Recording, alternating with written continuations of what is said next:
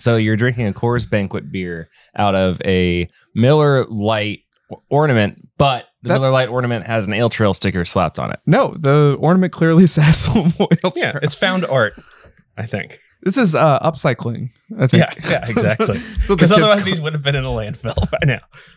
Okay. And we just got them last week. Thanks. We're singing Hamilton melody in my old Kentucky home.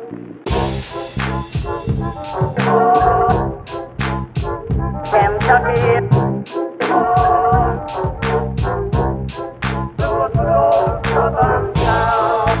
Hey everybody, welcome to another episode of Kentucky Commons Radio Hour. I am joined here tonight by one David Satterley, John Ronayne, and myself, Michael Moeller, at Brewgrass Homebrew Supply in Louisville, Kentucky.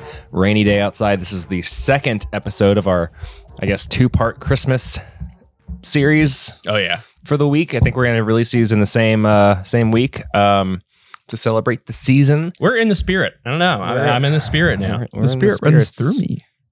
And when it's raining like this in December in Kentucky, you know what you have to say. Say, oh, glad it's not a few degrees colder. This would all be snow out there. Isn't that? Do you people always say that to you? Yeah, I say that to myself and my dog. That, yeah. I say that every day. I said that to my dog today. Them roads be slick as shit. Yeah, watch out for that black ice. Yeah, and the potholes, because there's a lot of those. Yeah. Shout out Louisville Metro. If you listened to our last episode, you'll know that we received some special ornaments from Santa. And if you want to see those ornaments right now, they're pretty janky now and customized with Louisville Ale Trail merch and Scotch tape. They're upcycled. But yeah, it's upcycled. So they're going to spill. You can actually see those in the comfort of your own home on our Patreon. It's $3 a month for that type of content. And we actually, one of our 2023 goals is creating more content just independently. Like maybe I'll review some hot sauce or do like the world's hottest tortilla chip or whatever. Or maybe I'll like sit down and listen to like Ray complain at Monic or something. I don't know. But you can book club. Yeah. So it's worth $3 a month. I think you can do that. And you can find that at patreon.com/KYCommons. I can show you how to make ornaments. Yeah. They were saying a very furious 10-minute ornament making session. Do you want to learn French? John Ronayne can teach you French. I'm a top 5% world learners on Duolingo, baby. $3 a month, and John can tell you. J'aime la Coors Light. Je billet de perfect. I don't know how to say it. He's going to need a couple more years. And if you want to learn what he actually just said, just head over to our Patreon, patreon.com/KYCommons. If you can't subscribe to our Patreon yet, just leave us a review. No guests tonight, just like last episode. So we're going to get into some fun drinks. And to start us off, is David brought something. Yeah. Speaking of international things, we did head over to the Void Sake Company out in Lexington, Kentucky. Spent the afternoon over there, learned a little bit about sake, and also getting to try some very tasty beverages. They make really, really unique stuff. They're awesome. Of course, in a world dominated by bourbon and beer, cocktails, whatnot, sake is truly untapped in Kentucky, and the stuff those guys are putting out are phenomenal. So we did spend some time in the tap room. We had some cold sake, we had some hot sake, we had some flavored sake, we had some barrel sake. That was pretty interesting too. But what they did have to go was not a bottle of sake, which they had several, but these cool cans. I thought they were neat. You're used to seeing RTDs all over the place, but now we have Emerge Sake Seltzer. Yeah, we got to try this. I tried it for the first time at the Kentucky Common Festival in Frankfurt, and Void came out as well, and they had a sake seltzer on tap, and I had never had it before. I was like, yeah. And I think one of you all convinced me to drink it, and it was like, holy mother, if you've never tried this, it's a totally unique thing. Yeah, so this is branded under the Emerge label. So we got two different flavors here, plum ginger and blueberry acai. I really wanted to try both, so I brought them on here. What's unique about sake, if you're unfamiliar with the brewing process, is it's a little bit different than beer, but it's still considered a brewed beverage. They treat the rice grains a little bit like you would treat milling a beer grain, right? But what it does is kind of polishes the rice and pulls off, I believe the substance is called blanch. Yeah, they put it's like a fungus that they let grow. Well, no, that's not to that. Prior, yeah. Educate me, David. Yeah, so I was working on that. Why don't we taste this real quick? But the deal It's being pretty. that eventually you would go ahead and inoculate this with a koji fungus. And that's what's going to produce your sake. You're going to convert those starches into alcohol. Cool part about sake is it will ferment up to, upwards of 20%, kind of like a wine. That's why, referred to as rice wine. But it's very common for them to be diluted down. I don't know, quite down to 5%. That's what these cans are at. But this is a 5% sake seltzer. And I think after a year of seltzers, this is definitely a neat, different option. I agree. Yeah. Well, this is plum ginger. This is a plum ginger. That's the first thing I get off the nose. It's just a nice little ginger kick. It's crystal clear. I mean, it looks like freaking La Croix. It smells amazing. Yeah. The nose is really incredible. Bubbly, incredibly effervescent. Man, what is it? It's hard to describe that flavor. So you get it's just very light, very, very, very light and crispy. It's so dry. Yeah. It is. Although I don't know, if you handed this to me just as is and told me, okay, hey, it's alcohol and it's a seltzer, what kind? I would not know it's sake specifically. I mean, I can't. I don't. I guess it's just part of the process in which it's still sake, but it doesn't taste like sake at all. No, it does. Yeah, if you handed this to me and didn't tell me there was alcohol in it, I also wouldn't have guessed. Yeah, it's like a Kroger brand seltzer. But the main thing I get actually is just that ginger coming off of there. And I get a little bit of that sweetness from the plum, like when it first hits the tip of your tongue. It's like a sugar plum fairy. Dun, dun, dun, dun, dun, dun, dun, dun. That's why we're drinking it, to remind us of the season. No, it's really good. Well done, Void. And their cans are fun. Their brand is fun. They're good people, and they make really good stuff. So let's try the other one real Yeah. quick. And I'm just curious how flavors come around in this. and if you're interested in carrying the Void at your retailer, you should ask them to reach out to Nolan. Oh, yeah. Rolling with Nolan. Yep. Golden with Nolan. who also just picked up Ethereal. Brewing. Yeah, also out of Lexington. also out of Lexington. We stopped over there as well. Funny enough, the Void and Ethereal kind of very much related via one Brandon Flown. So a little bit of brewing at both of those facilities. Sort of some inspiring people behind there. Shout out Joe. Shout out Justin, and anyone else that's involved, because this is really good product. We get more and more people these days come in and ask about sake making, and I know the fundamentals about it, but there's a whole culture. Sorry, obviously it's called Japan, but there's an entire culture of different kinds of the koji. Is that what it is? That fungus that they put on there. So this drink has been made back to 500 BC. Yeah, 530 BC. Mhm. Yeah, which is insane. They take it very, very seriously over there, and you can get as deep into it as you can. Anything, Italian wine or craft beer or whatnot. But it's so cool to see it being made in Kentucky. And I have not had a ton of sake. Most of the time I do, it's at sushi restaurants, and I don't even know what I'm getting or whatever. But they're just some of the best that I've had in terms of just what I like and getting creative with it. Yeah, I mean, they're really taking the craft into the sake realm. This blueberry acai has a noticeable little alcohol bite on it. It's a little more much fruitier detectable. too. Yeah. I get the blueberry in the nose, and I'm not really sure how to say acai or what it's actually what it tastes like, because it's always mixed in with other stuff. But I get what I associate with that flavor. It's kind of like a lychee, light fruity thing in there. So that's really good too.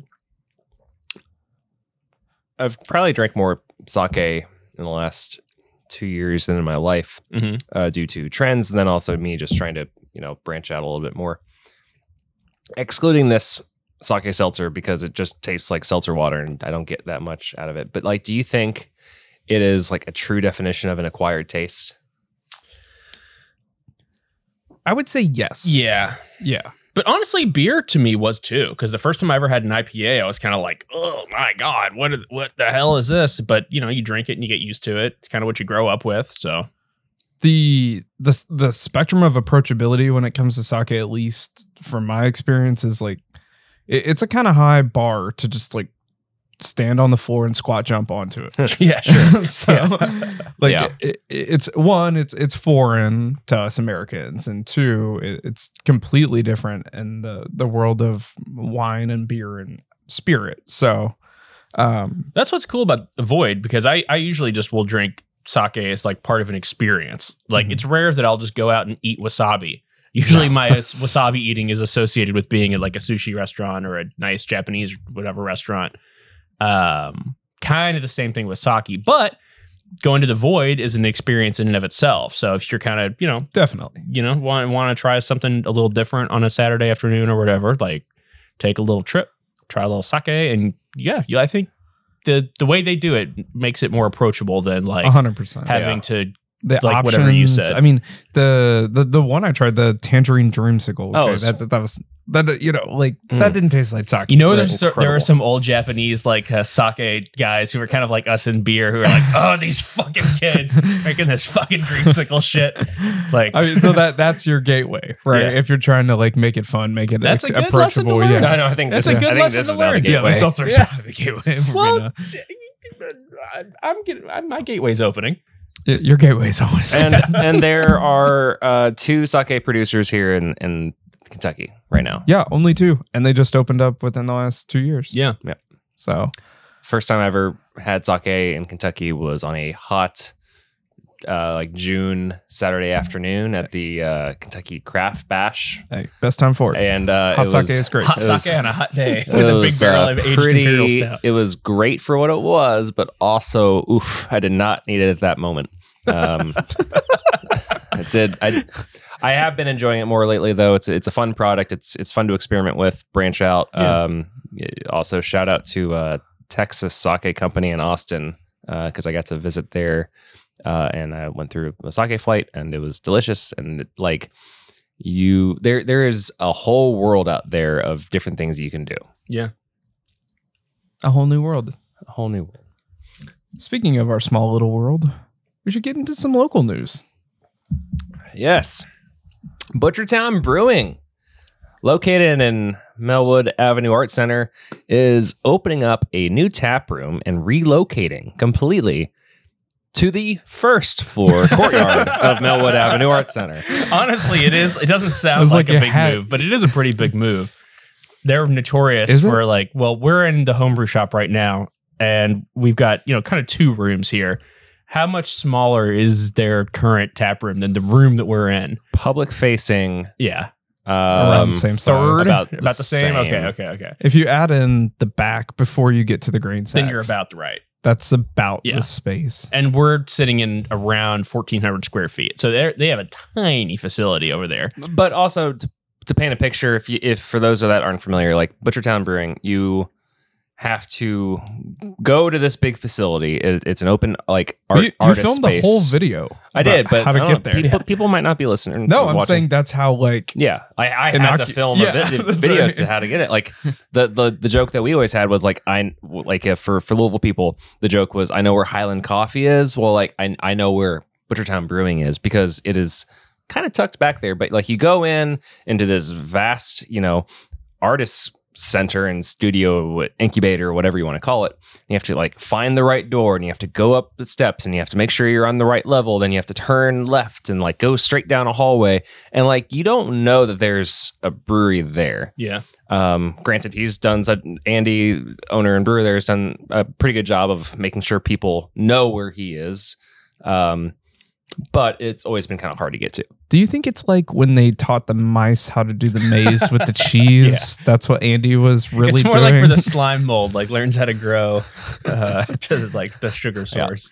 But I'll so how long have they been open now? a little over 2 years. Yeah. Okay, that's crazy. So years. the story of Butchertown to me is I guess I kind of knew Andy a little bit, like just through posting in like the local beer social media groups and stuff like that.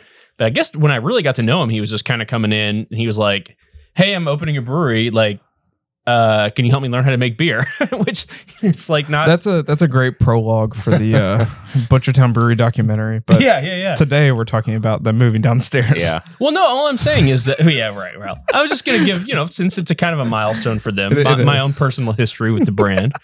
But Andy is one of those guys who just figures shit out. And like, he would ask intelligent questions and he learned as he went. And like, you drink your mistakes and you grow and you make better stuff and new stuff. And he brought on a lot of partners and like, he really has developed a super unique, like, type of What? What are you talking about? I don't think that's. Butchertown. Partners? I don't think so. He contract brewed with a lot of different people and Oh. like, He collaborated. Yeah, he collaborated. Oh, okay. Yeah. All I'm yeah. This is a business. I don't have partners. Well, so I respect him not only as like as a brewer, but as a business owner too, because he really does excel at like scaling. So he started very small, like his whole brewery's in this tiny little spot. And we were talking a little bit about minimum viable product earlier, and like that's really what he did. I really respect it. He makes good beer. He's got a great group of people who would come out and drink it and enjoy it. And I think the move downstairs is going to help even more people find it. And now it's ADA compliant. yeah, yeah. Because it's on the first floor. Because I mean it's in the courtyard there. There's gonna be signage outside. You will know that there's a brewery to visit pretty much as soon as you get to the core of Melwood Avenue Art Center. Or is it just Melwood Art Center or Melwood Avenue Art Center? Melwood Art Center. Art Center is what I Melwood say Art anyway. Center. But the one way you can definitely find it is if you see a Louisville Ale Trail ornament hanging in the window, you'll know you found Butchertown Brewery. Yeah, that's what we do with all of our brewery partners. We hang an ornament from their all year round. From there's their an ornament. fermenter. Yeah. From the fermenter. Exactly. But yeah, the new space is much larger. I think it's closer to 25, 26 square hundred feet. That's awesome. Is that correct? I mean, I can look at the press release that I wrote. Let's go with yes. That's close That's enough. a good size. It's going to Yeah. double. And my best friend Glenn is going to work there. Can I? And Yeah. I can't wait for you all to all meet Glenn again in his new spot. Do you want me to just read the press release right now? Please do, Michael. I want nothing more. On the heels of celebrating its anniversary, Butchertown Brewing is relocating its tap room and bar to the first floor courtyard in Suite 187 at Millwood Art Center. The new 1,200 square foot tap room will begin serving its barrel-aged stouts, distinctive sours, and other small batch beers to patrons and members beginning. I'm going to change the date on that one. And here's what Andy Cobb, Butchertown Brewing founder and head brewer, had to say. Over the last year, we've created a lot of memories on our little second story corner in Millwood Art Center. But as we continued to expand our brewing operations and grow our following, it was clear we needed a larger tap room for our customers. When space opened up downstairs, we knew we had to take the opportunity. We're excited to be able to serve more of our unique beers to our bottle members and regulars, tourists that seek us out, and new craft beer fans. The new location has us sharing the courtyard seating area with our friends at Danny Mac's Pizza and Soul High Vegan Soul Food as well. The new tap room will be able to host 80 customers with expanded week and weekend hours. So not only do you have the new tap room now, but he's also going to be open Thursday through Sunday in addition, or rather instead of Friday through Sunday. So Also, what an excellent press release, Michael. What a great press I release. skipped over some things there that I need to edit. No, that's before good. tomorrow, but That was very pretty good. good. Yeah. You have a real voice for radio. Make me want to go there. Okay. I don't know what that means. I don't know. But when you were doing that, the thing that you were doing, I decided to experiment the way that we do with beer, but with sake. So you now have a cuvee or cuvee of plum ginger and You did a cuvee, a sake? I was going for a like sake cuvee. Yeah, okay. You don't have it, John, because your glass wasn't empty. You were gone. Look, cuvee and sake don't work together. Sake, cuvee, but you could do a kake. So this could be a kake. A bukake? Well, That know. I get it now. yeah. Okay. Well, you just Is it good? I can't stop looking at that ornament. I know it's gonna spill. Here, try it. No, I don't. I prefer these flavors separate. It's a brand new flavor in your ear. I appreciate it. I appreciate it a lot. Okay, so sake cuvee. And speaking of expansion, not every business this day and age is really into that, especially in our local beer scene. I'm talking about Falls City Brewing. They're in the Phoenix Hill neighborhood. They invested heavily into that neighborhood as a prospect of Nulu, I think, kind of expanding a little bit, and maybe some of the other neighborhoods going a little north. And it's a great piece of property that they have there. Great property. It's incredible. But at the moment, the last couple of months, they've experienced just a huge, in their scale, layoffs. I mean, almost a third of their workforce has been laid off in the last 3 months. It's terrible to see. I mean, those people have been on this podcast before. Yeah. Several of the laid off employees have been guests. Yep. It's the hard- former general manager is no longer there. Yeah. I know they've lost a lot of front and back of the house people. Is that accurate? And then most recently, the social media manager and the digital marketing manager were parted ways, I guess we'll say. Yeah, it's hard for economic conditions, but like we see several businesses expanding and moving, and I think it has a lot to do with the management just taking action and being observant. And I think we saw this isn't exactly a parallel to kind of what we saw in like mid 2020, but like if you're having problems, you got to adapt. Yeah. You got to move. You got to change something. You got to inspire and motivate your people more now than ever. Having thought about it a little bit, I think this is kind of my just broad key takeaway. We just talked about, my respect for Andy, but with Butchertown is that he is so scrappy, so lean, low overhead, grow slowly, scale. He's the blood, sweat, and tears of making that place work. Gallant Fox, you could say the same thing about them, like freaking those guys are there every day. They do it. They're expanding now because of the sweat equity that they put in during their, launch and growth phase. Fall City's kind of the opposite business model.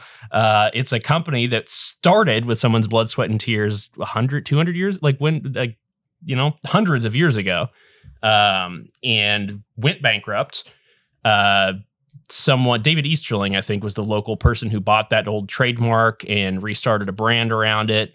That company then got sold to other owners, and these people are, people who operate investment groups and kind of come from, maybe they started their own businesses, but at this point they're kind of, venture capitalists might not be the right word, but they're kind of, investors who are into brokers and acquisitions and that kind of thing. And that's a heavy weight to put on the top of a craft brewery, which, isn't known for having like the highest margins. It's not exactly a straightforward investment. Yeah. You have to have a heart and soul to keep some of it. A homebrew shop is a great example. Like there are days, there are weeks, there are months where it's like, sometimes the only equity is your sweat equity. And what Fall City's facing right now is that there's not as much free-flowing cash as there was when they bought it. And I guess now they're reducing the human cost, which to me is the opposite of what you would want to do.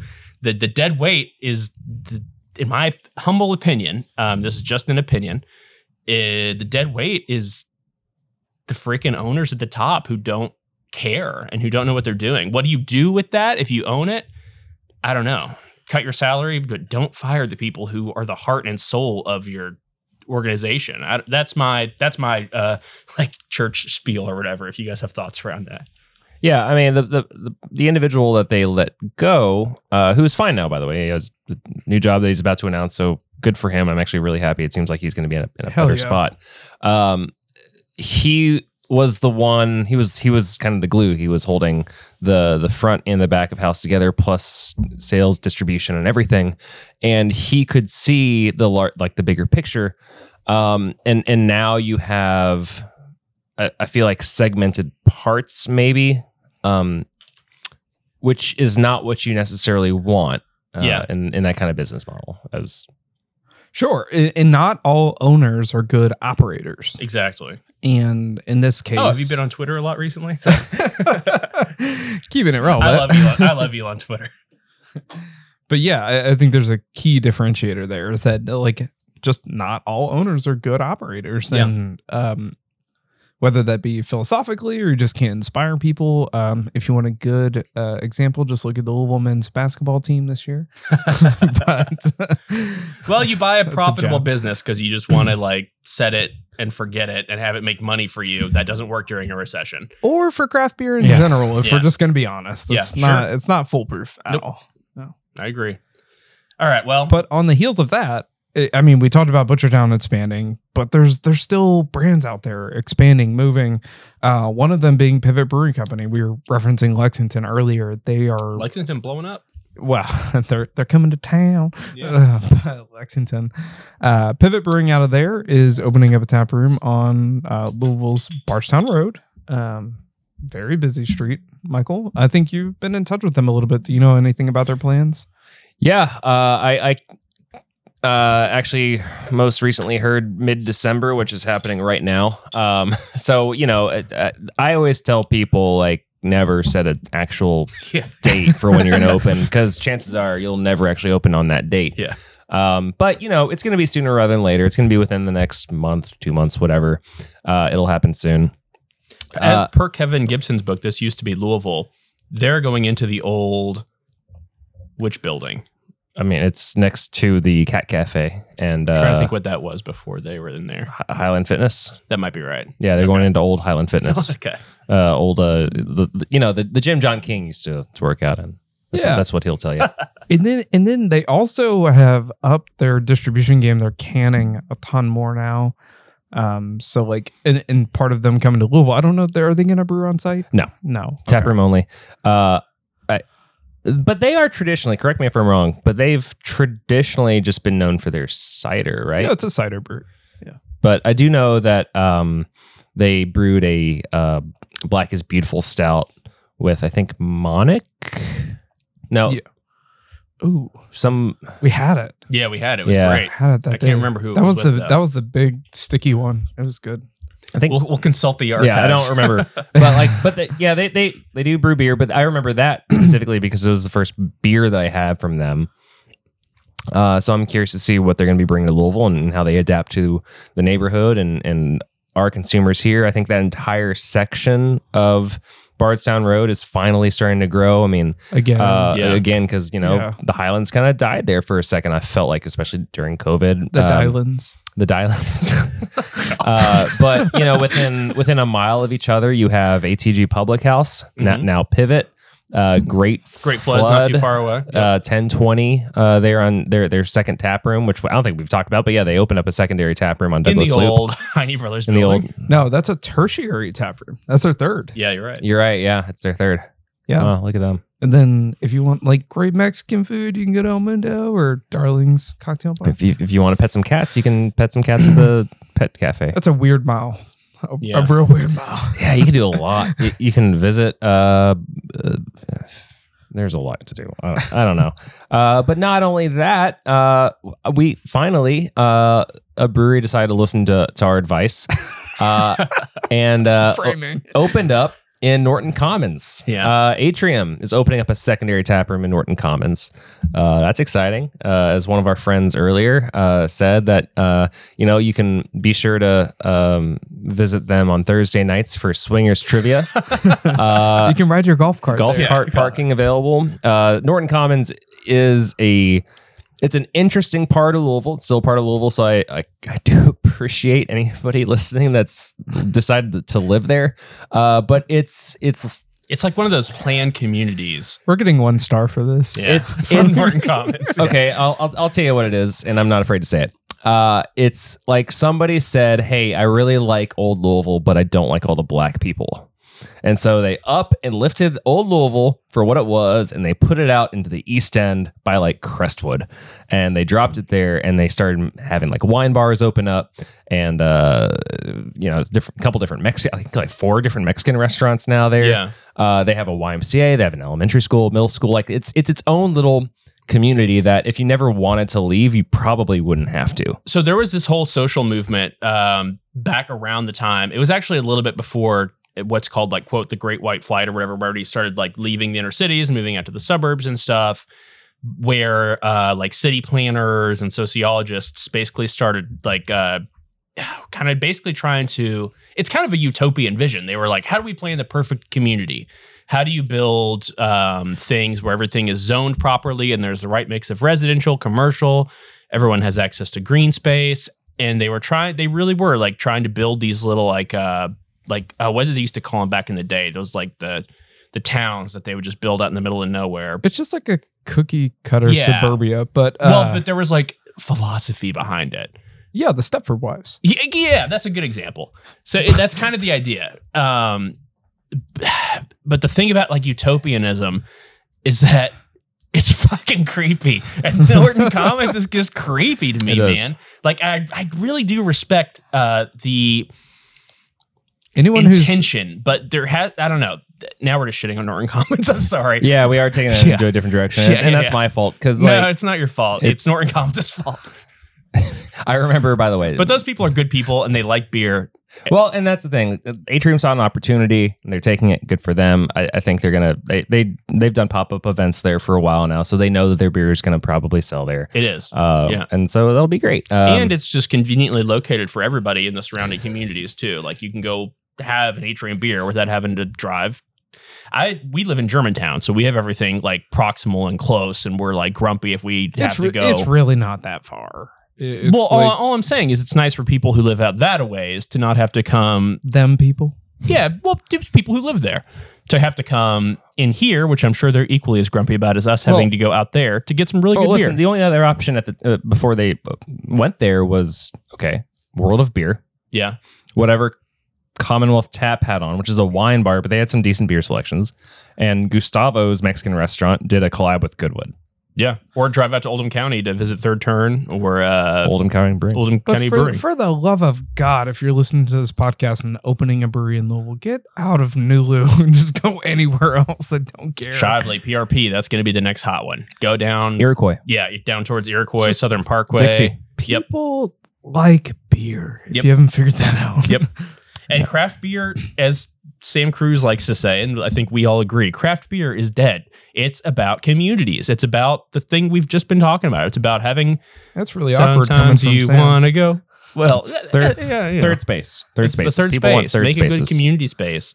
And people like that shit. And when times are hard, people still drink beer. Or wassail. Yeah. All right. You guys want to try some wassail? Yeah, what is wassail? Because it's been sitting in front of us for the entire episode now. And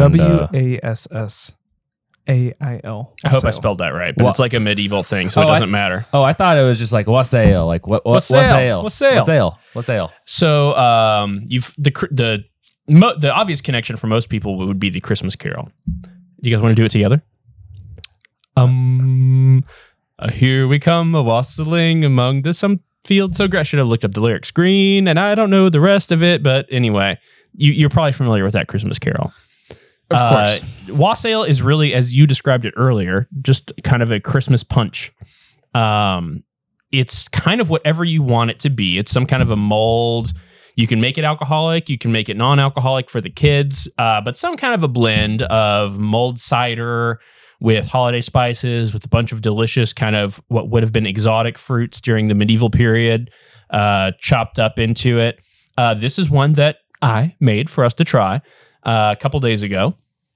And it's primarily just apple cider with about 2.5 bottles of nice Cab Sauv put in there. I put it into a crock pot and brought it to a simmer, chopped up a couple oranges, a couple apples, poured in about 2 quarts of pomegranate juice, and then chopped up about a cup of cranberries, added cinnamon, and then 1 clove of nutmeg that I smacked one time with a mallet and then threw into the pot. Let that simmer for about 20 minutes, and then I actually killed the heat and let it sit in the sanitized container for 24 hours.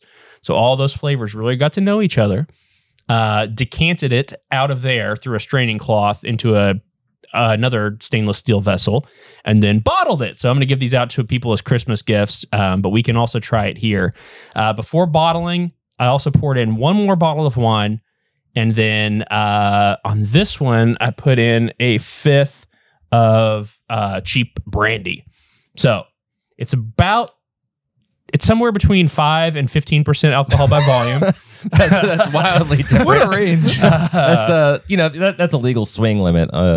it's in a bottle right now, so I can just like solo dome this right now. or yeah. No, is that how I'm supposed to enjoy you it? can drink it cold, apparently, but the way that it's supposed to be served is straight out of the crock pot into your, family's mouths or your Christmas gathering, people's Louisville beer mugs. I wish I had wassail at prom. I mean, they probably had this when You they went to like prom? invented promenade back in the day. Yeah, I did. I went Easy to with some prom. wassail. So I'm gonna go warm this up for us, and we're gonna have a nice little winter cocktail. Punch. Winter punch. Diddle-diddle-doo. I'd like to punch you. And we're back. All right. So imagine that it's Christmas time, and imagine that you live in the Middle Ages and your life is fucking dog shit because you live in the Middle Ages. He's not that bad. Yeah, well, it's probably not great. But Christmas time is the one time of the year. So I guess wassailing or caroling or Christmas in general used to be kind of like Halloween, trick or treat. Is it hot? I should warn you, I microwaved the shit out of this. People would get together, like the common people, and maybe imbibe a little bit, and then go around and sing songs outside of like the manor lords' houses or the fucking duke's house or like whatever. It's rich people, until they would like throw shillings out at them to get them to go away. Money? Yeah, but it was like Oh. it was like a thing. It was like a thing. It's like a proto-socialist like way to give money to poor people or whatever, and blah blah blah. I'm not an expert on it, so if anybody knows The more about drums? it, yeah. So anyway, wassail was like a cocktail they would make to take around with them in like a big jug. It's warming, as you can probably attest. Like it goes down pretty warm. It keeps you fortified, like to go around and sing for your supper and to get some shillings thrown into your. So I'm poor, I'm drunk, I'm singing, and Yes. I get free money. Yes, Life does not suck. that's what Christmas is all about. Life Yeah. does not suck. And then tomorrow it's prima nocta. Oh gosh. Okay. I really enjoy this drink for what it is. I think it's a lot. This is all I need for Christmas, I think, and Yeah. I'm good for the rest of the It's a day. sipper Probably. for sure. Yeah. I mean, it is, but it's not because I want to finish it all at once. If I have more of this, I'll sleep until Christmas. It might have a sulfuric effect after you get through like enough of it. Yeah. But just red wine, kind of cider notes. You get the spices aren't too strong in there, I don't think. The orange citrusiness comes through a little bit.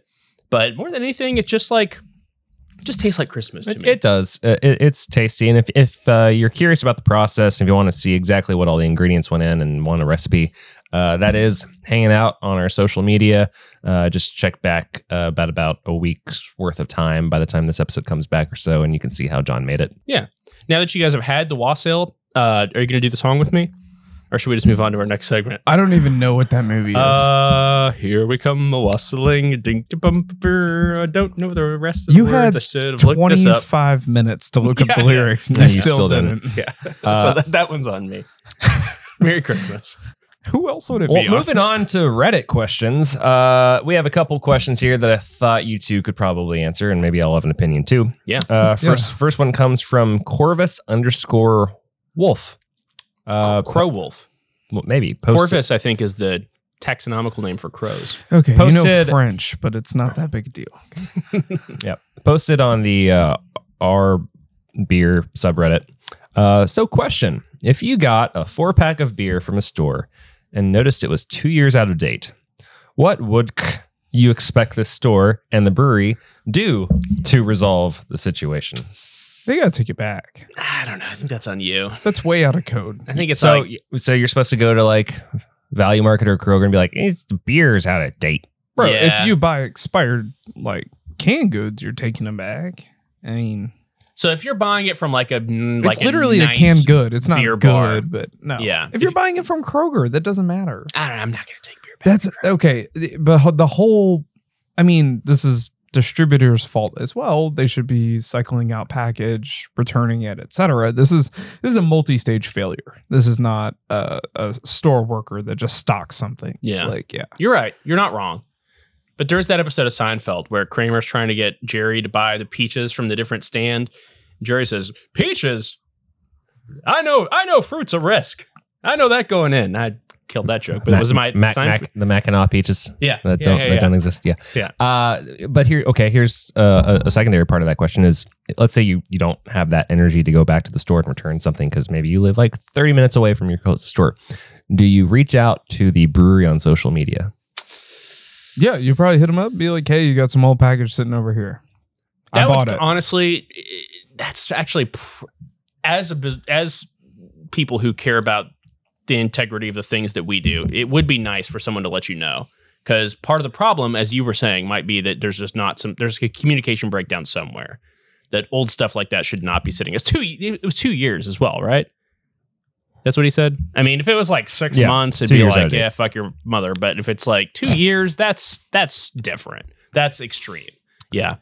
I just feel like, hey, feel free to not respond to this, but I just wanted to let you know that. No, like, it has nothing to do with saving opinions of Right. a brewery. A brewery produced a product that they want to be well received. So any brewery, if you tell them, hey, you have 2-year-old product sitting on a shelf, and you tell them where, they're going to call up distributor rep, say, hey, we don't want our product represented that way. Go pull that. We'll pay you. We'll cut you back, whatever. But we don't.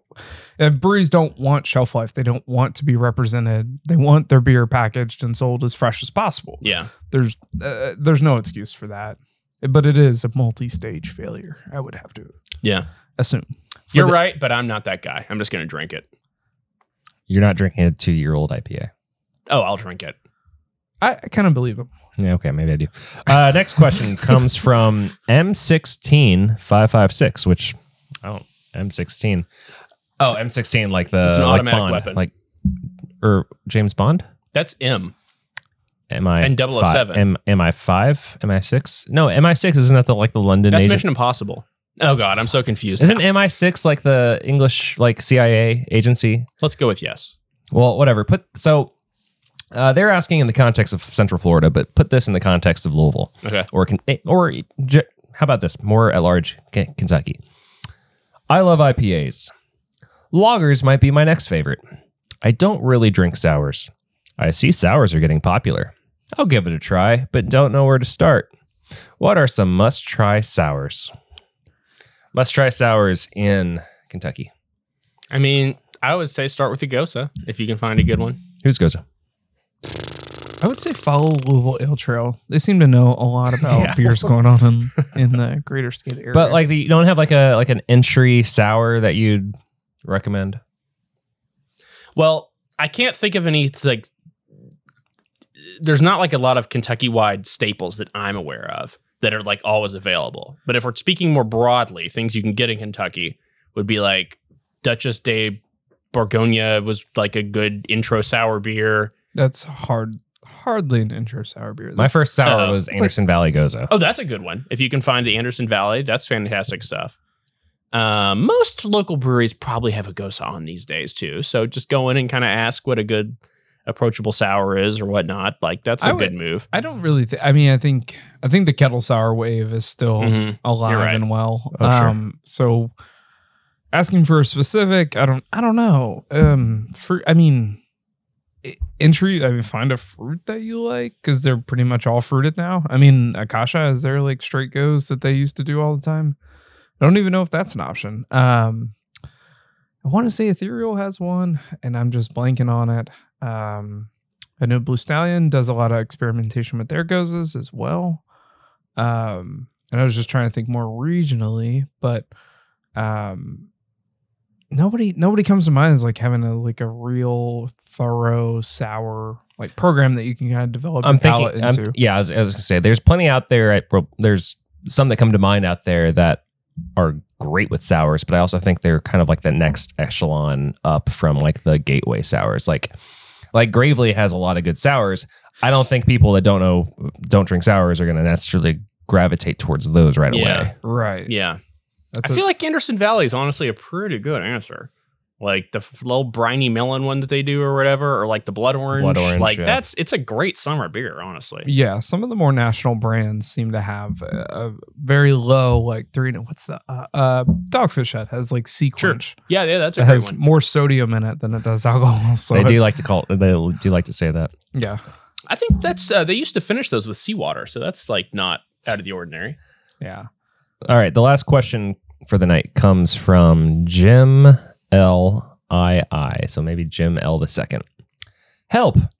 I just got hired to manage the taps at a bar, and I need to learn more about beer. So I went into an interview thinking I was going to be a bartender and ended up getting asked to be the beer manager of the whole operation, including researching and sourcing for the 8 taps and being the expert on the floor at all times. Now I'm an enthusiastic beer drinker and can chat casually about beer, different types and flavors, etc. But by the time I start in a month from now, I'm expected to have a much more robust knowledge so I can chat with beer snobs and such. So if anyone can point me in the direction of any books, video series, podcasts, etc. that you think might help, I'd greatly appreciate it. Man, I hope they give him a budget to just taste through so much stuff. Experience is huge when it comes to that. Just finding out, what you like, what the differences are, and there's so much education that goes on to a month is. Jeez. Get into home brewing is my answer. Make some beer. Yeah, if you can only make 2 weeks. Yeah. Yeah, you can come in here right now, brother. We'll talk. I'll hook you. Go into your local homebrew shop and just have a conversation with whoever's back there and be like, hey, can you give me like a crash course on beer? You'll learn so much by making 2 batches of beer. And I'm not even saying you have to wait till they're done, but just the brewing process and putting it together, you'll learn so much. It's such a great education. I don't disagree, but for a commercial setting, I don't know that applies. I don't know that you need to explain how to mill grains and do sparge. You need to learn what beer is from the inside out so you can talk to people about it. Okay, have you all heard about this thing called Chat AI, where you can just ask an AI program to teach you how to... This whole podcast episode is written by Chat AI. Yeah, we're not even real people at this point. This is all just AI. So are you saying Chat AI is the answer to this question? Yeah, ask your local Chat AI. I don't know. I mean, it's hard. Like in a month's time, you can't really do much. Just what you need to do is you need to surround yourself with people who do know, whether that's friends that are willing just to talk to you about it for free, essentially, or be curious. Schedule meetings with sales reps. Sure. Because they want to try to sell to you in a month anyway. So they will be happy to talk to you about their brands and flavor profiles and do a tasting. Distributors would do the same. I think you have options and you'll learn more than you think, but you will also need 6 months to 12 months to actually have a true understanding. And ask these people for more money because clearly they don't know what the fuck they're doing. what a situation. You're either really really impressive individual or you're going into a bad situation if you go in for a bartending job and they're like, hey, can you be a manager actually? Yeah. In fact, if you're listening to this, send an email to brewgrasshomebrew@gmail.com and we'll talk. Or 8 taps doesn't seem that daunting though. I mean, you can work that out. Oh, no, that's fine. I mean, that's the basis to cover too. You need just diversify. A couple IPAs, some sours, a dark beer, lager, and I don't know, seasonal. No. Hazy, double hazy, pastry sour, triple hazy. Yeah. Just to round it out. That kind of operation could surely last 6 years. Well, he only has a month, so it'll last that long. And to that point, what do y'all want to plug? The medieval times were probably really terrible. Okay. No podcasts. That's not a plug. The only podcast was the Bible. Thanks, Gutenberg. Yeah. Shout out to Gutenberg. That's mine. Gutenberg. Thank you, sir. Yeah. David, what do you got? Well, sorry. Is this anti-plug? Should I anti? No, it's whatever's in your heart, man. Threw me off. I'm gonna plug your local neighborhood Facebook group. As toxic as they can be, you might end up with a 1956 General Electric fridge that is untouched because some person, I'm not gonna say hipster, but I could say hipster, decided that just wasn't good enough for his beer fridge. You've upgraded. David got basically it's more or less the same fridge. It's the exact same fridge. Yeah, and you got it for free. That's incredible. That's incredible. And it's painted red. Yeah. So I need to drill some holes in that bitch and make a little kegerator. Yeah. More. Shout out to the Shout out to Kenny Payne. Currently sitting at 0-9 U of L basketball. I have never loved a U of L coach more than I have you at this moment. Okay. I should have had an anti-shout out. Oh no, I'm being very positive. Like that's awesome. I find so much That's what we're joy. here for. I find so much joy in U of L losing. That's so mean. They are currently playing Western Kentucky. I think they're gonna lose that game. I might be wrong by the time this podcast comes out, but yeah, shout out to Kenny Payne. I think they might have love like you, a coach. hex on them this season or something. It seems supernatural. I gotta go walk my cat. All right, guys, we are late for our Christmas party with Hometown Brewing, so we got to get over to Vernon Lanes to do some bowling and drink some beer and celebrate the community here. So thanks for listening. Have some happy holidays. We're gonna take off the next couple of weeks for New Year's and whatnot, but we'll be back. Yeah, maybe big things down the pipe. maybe we'll be back with some New Year old ale.